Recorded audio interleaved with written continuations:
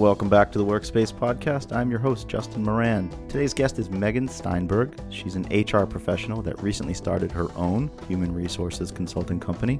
We had a great discussion on recent trends in the world of human resources and how she helps her clients develop a framework for developing their own successful HR function, something that's crucial for today when we have virtually zero unemployment. So please sit back, relax, and enjoy. Hey, Meg, thanks for coming by today. Thanks for having me, Justin. Happy to have you. Thanks. So why don't you just kick it off by explaining who you are and a little bit more about your company, and then we'll get into it. Sure. So I'm president of SteinbergHR.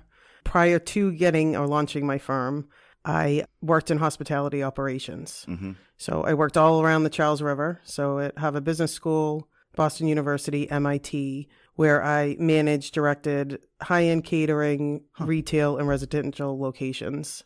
Transitioned into HR over 12 years ago within hospitality. And so I managed, from an HR standpoint, 22 locations all up and down Comm Ave for Aramark at Boston University. And then after a few years of doing that, I coupled my time at BU as well as at Brandeis University and New England Conservatory, where, again, I always had the focus of supporting from an HR capacity, the operation.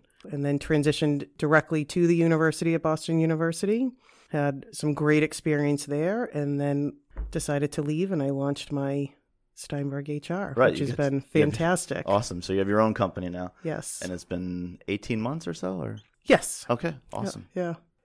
So I'm glad you decided to come on board the podcast today. I've been kind of anxious to have someone in your industry as a guest. The thing that I keep being reminded of is how great the economy is doing and how low the unemployment rate is. It's effectively zero.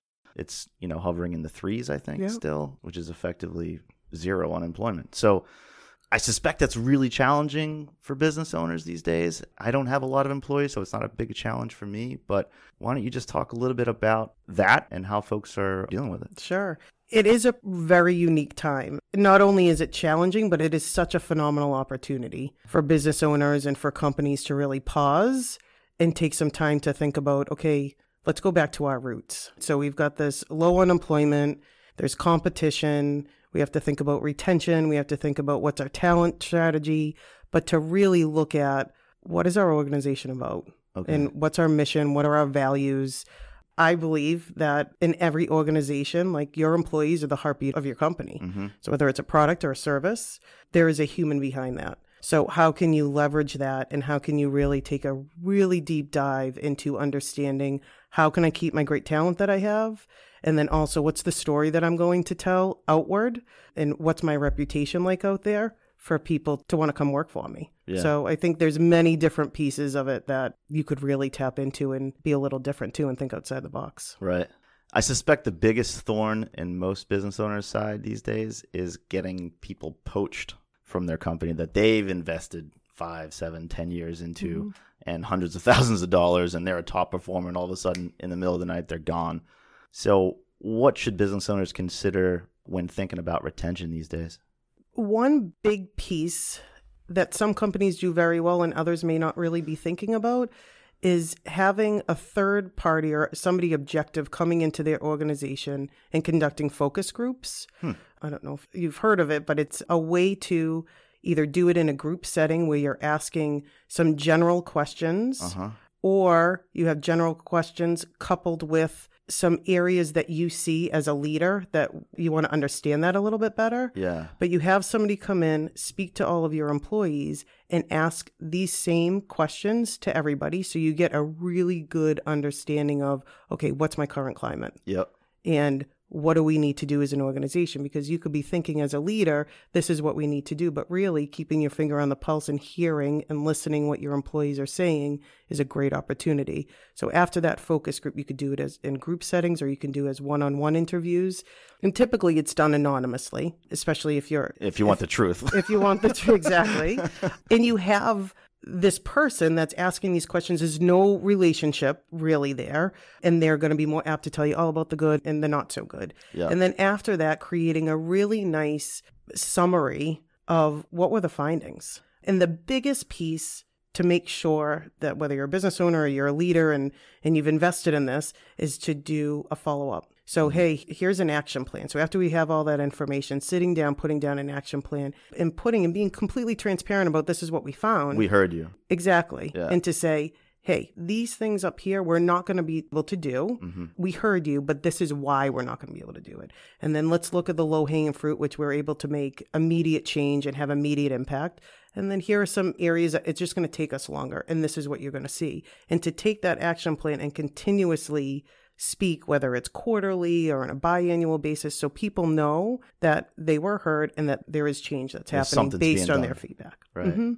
And the economy is screaming, and the only way to capture some more market share and grow your company is with people. So conversely, from retention, what should people be thinking about attracting top talent out there these days? 3 things. One, I would say look inward. Again, look at your high performers and look at those loyal employees that deliver for you and what makes them stay. And how can you almost replicate that and attract those same people? Okay. So that's one piece, is looking at that.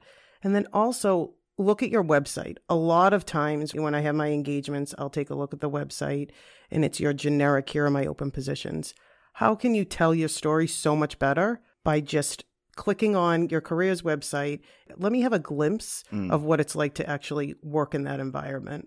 I think sometimes a missed opportunity with anything else, with Google searches and all the research that people are doing with competition and looking at, is there a better world out there from a professional standpoint, and what are my other opportunities?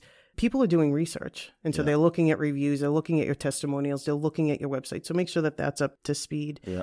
And the third thing is to really look at your relationships within your community. So look at different organizations within your local community that are going to help you diversify. So you can always look at your LinkedIn, your Indeed, all your other platforms that you have out there to get those automatic searches and postings. But really go a step further in what are those relationships that you can create. Again, whether it's organizations, I just met today with Road to Responsibility that's local here, that they're able to help with some placement. There's so many opportunity to get creative. Yeah. Okay, cool. So get creative. Something just popped in my head. One of the biggest things that keeps me up at night are bad reviews. If someone leaves a bad review on Google about an experience they had with one of my businesses, it's not a great feeling. Right. How do you manage that? If someone's going to be leaving bad reviews about an experience they had with your company, what are some ways to mitigate those risks, and can you respond to it? How does it work? Well, one, you can respond. The other thing, to be proactive, is to do those exit interviews. One question that I actually include in my exit interviews is, if you were to go on Glassdoor and you were to write a review, what is a pro that you would have? What's a con? So that provides some insight before they even walk out the door and they leave on their last day. It's reality, right? There's going to be good and there's going to be bad. And people are going to know that. So you respond appropriately as you would when you have your reviews. People will read that, and we're all human. And we all have our experiences. Our employee experience is going to be different because we are human. Sure, of course. If I'm a business owner and I want to think sort of more holistically about my HR function, what are some best practices that I should consider? So I would say look at your benefits, not just your health benefits and vision and dental. Those are all very important. Don't mistake me. Yeah. But for some smaller businesses, that's a very big cost. So if you're not extremely competitive on that end, what else can you do? So I've worked with companies where they provide volunteer days, which I think is pretty cool. So it's a win-win for everybody. So there's 3 days a year that each employee can go out and they get paid for the day. It's a win for the employee because they're engaged with whatever organization or group it is. Yeah. For you and for the person that they're helping. Yeah. It's a good team building thing too, obviously. Absolutely. Yeah. So if you do it independently or you do it as a group, you also want to look at retirement, which is very important. When you have a workforce that has a lot of student debt, is there something that you're able to do to help aid that, so then they're then able to start thinking about retirement a little bit more easy? Yeah. Again, you want to pull back. You want to look at how many, we've got 4 or 5 generations right now. They're all in the workforce together, and what's important to each is a little bit different. So you want to, again, look at it holistically on how are you going to retain, and then how are you attracting people. I have one company that they have meditation sessions every Monday. And so that's something that doesn't necessarily cost money, but it gives you some insight into, all right, what's the culture like here? Yeah. And I know you've developed a framework that people can follow. Why don't you just talk through a couple of the finer points of the framework? Sure. So my philosophy, or our philosophy at Steinberg HR, is to, if you think about a pyramid, if you have that visual, and from the bottom and work your way up, you look at your core. So as I was talking about before, like what's your mission, what's your strategy, what are your values, and what's your anchor? And then you thread that throughout each level, and then you move up to your HR foundation. So let's look at your policies, your systems. What are the tools that you have in place? What's your processes, your procedures from an HR foundation? Once that's solid, you're going to take the step to looking really at your people infrastructure. So your job descriptions, what benefits, your compensation, and then moving into your employee experience. So communication is huge, and also your employee experience, and what's the why? Why are people staying with you? And how are you communicating? How are you communicating your mission and everything else that falls underneath that? So that's a really big block there. And then you want to think about, how do you develop people? So what's your succession planning? What's your career path look like? So whether that's vertical or lateral, and when people are going to be leaving the organization.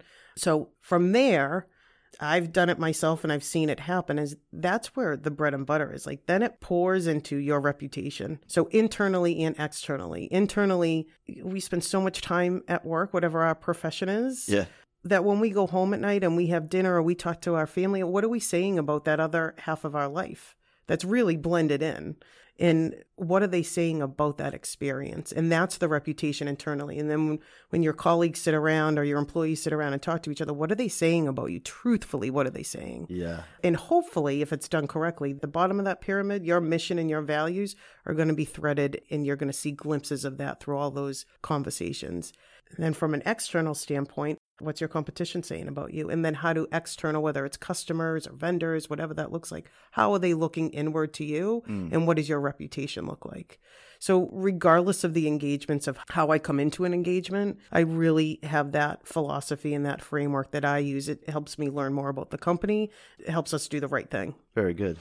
So I suspect you've got a set of services that speak to these different points in that framework. So why don't you just talk a little bit about how you work with customers and what your value proposition is? Sure. Two types of customers that come forward is, one, either customers know exactly what they want, they just don't know how to get there. So I'm able to help support them in that. And the other piece is, you've got these leaders that know it's so important to have this people infrastructure. They just don't know how to do it, or they don't have the time, or they're growing so rapidly that they need somebody to come in and help them support getting things over the finish line. Yeah, I bet there's a lot of that lately. There is. And so it's really interesting to see over the past several months of the change. And one of the engagement options that I provide is a partnership where we have identified projects that need to be done, whether it's, let's say it's a handbook, and let's say it's career pathing, or let's say it's performance management. These are all things that are happening, right now, just given the time of year. And we'll work in partnership with somebody that's on site. So whether it's the owner or senior leadership, or even sometimes there are HR folks that they'll engage with. And we work together on that to get things completed, or if it's process improvement. So I'll take the lead on it, and then also ensure that they're obviously a very big part of it. Yeah. And those are the engagements that work beautifully. Yeah. I'm fine with coming in, and if somebody says, go ahead and do this, we can do that. Yeah. However, that partnership is what I thrive on, because I can take my operations lens, I can take my HR foundation, and get really creative to make sure that it's going to really fit the company. So you're bringing the framework and then the vision for discrete tasks that need to get done. Exactly. Okay, cool. Exactly. Right and on. It completely ranges from whether it's mediation or coaching to systems implementation to, like I said, career pathing, performance management, corrective action process, training and development. I do a lot of that, customize that. It really ranges. If you look at the full life cycle of an employee, we're able to touch and support at any point. Cool. Is it project-based? Is it time and material? How does it? So we do part-time, we do interim, and project-based work. Okay. So there'll be times where people say, let's allocate X amount of hours a month. We'll work on these projects, and it's an engagement for 6 months. And we have that outlined. And in addition to working on those projects, I also include an on-call platform where they're able to call and ask us any questions that they may have. Obviously, there's things that come up. They have that service as well coupled into that. So it's nice. It's like we've got some project work going on, and then they also have that almost a lifeline to say, okay, this is happening. I need your help with this and I need your support. Right. So you decided to get out on this journey a couple of years ago, I guess. Yeah. And what's the biggest thing you didn't expect to have happen on this journey? And what do you think your customers are perceiving your value to be? Sure. So I knew I wanted to move into consulting at some point in my career. Yeah. I didn't know it would be right now. And it really happened very naturally and holistically. My vision was I need to get some different experience in different industries to round myself out. So my vision is still the same. And now I get to work with all of these different companies, all different industries, from literally 2 employees upwards to 200 employees. Wow, okay. In their passion and what they want to do and what's important to them is so different. So I didn't realize just personally and professionally how enriched I would feel every single day. It's so rewarding, and I feel very blessed that I get to work with these awesome people and really wonderful leaders that want to do right. That's cool. I mean, you were in basically the hospitality business. Right. And now you've got the ability to take everything you've learned and bring it to other industries. That must be a great learning experience for yourself. Absolutely. If you could complete this sentence, don't underestimate the power of conversation. In this world right now, everything's automated and there's a lot of digital social media platforms, and all of that is important, and it's the world that we live in, and I think it's fantastic.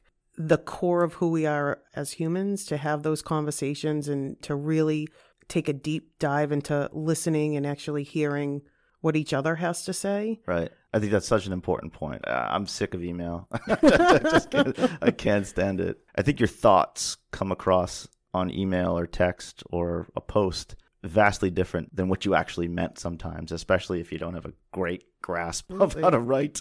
And there's plenty of people out there that, have a different kind of brain. I wish more people would just pick up the phone. Well, it's really important too, because there's so many generations that are working right now. And we all operate and communicate differently. Mm-hmm. And so it's really important that we don't just focus on that, because then that space gets very narrow.